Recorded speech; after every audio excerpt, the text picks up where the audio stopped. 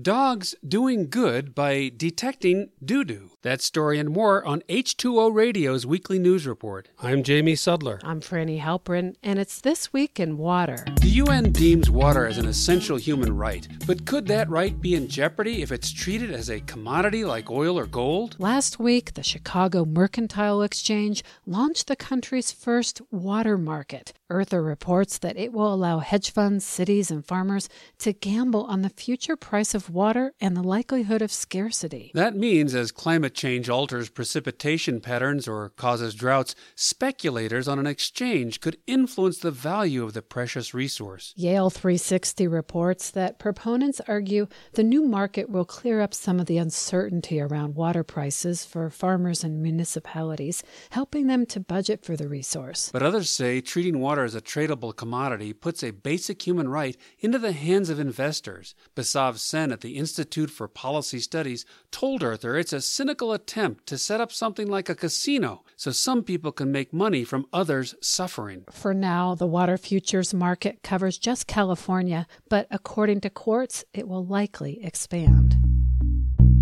Late last summer, so-called murder hornets were first spotted in North America. The giant insects can devastate colonies of honeybees by biting off their heads and taking their bodies and larvae back to their own colonies for food. But some bees have a trick up their wings to defend themselves.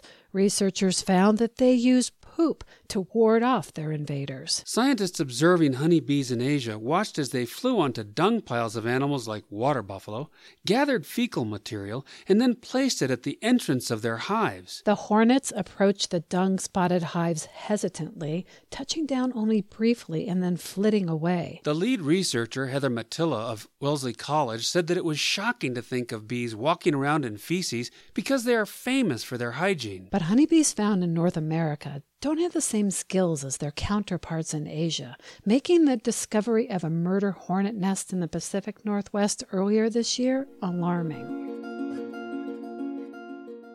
Drought in the Southwest has occurred for millennia. So how did the ancient people who lived in what is present-day Arizona and New Mexico get their water? New research by the University of South Florida found that ancestral Puebloans survived devastating droughts by descending into caves to melt ice. The study focused on one cave in New Mexico among many, which has a significant ice deposit 50 feet underground. The researchers noticed the ice had bands of soot and charcoal, and they thought it might have been used as a water source. Using radiocarbon dating, the team found that the bands corresponded with years when droughts occurred. As far back as the 2nd century, the ancestral Puebloans repeatedly went into the cave during dry times to light small fires and capture melting water, leaving charred material. The researchers are now racing against the clock as climate conditions are causing the cave ice to melt, resulting in the loss of ancient climate data.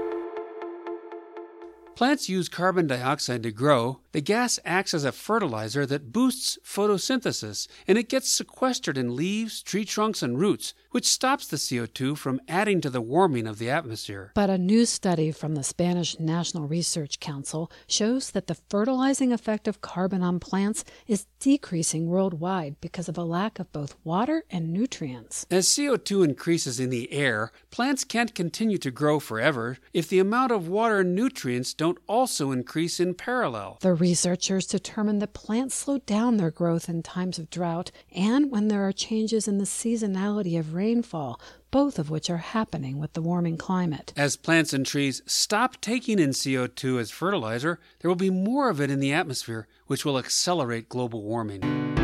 And finally, southern resident orcas that live in the Pacific Northwest are endangered and only about 74 remain. Part of the reason for their decline is that increasingly many of the animals' pregnancies are ending in miscarriage, possibly from the stress of boat traffic, a lack of food, or toxins in the water. So, to solve the mystery, a team of researchers from the University of Washington let the dogs out. As CNN reports, the Conservation Canines program at the university has been training dogs to track orca poop, which, when analyzed in the lab, can reveal much about the marine mammal's health. Given canines' superior olfactory skills, the researchers have been bringing dogs on boats in Puget Sound.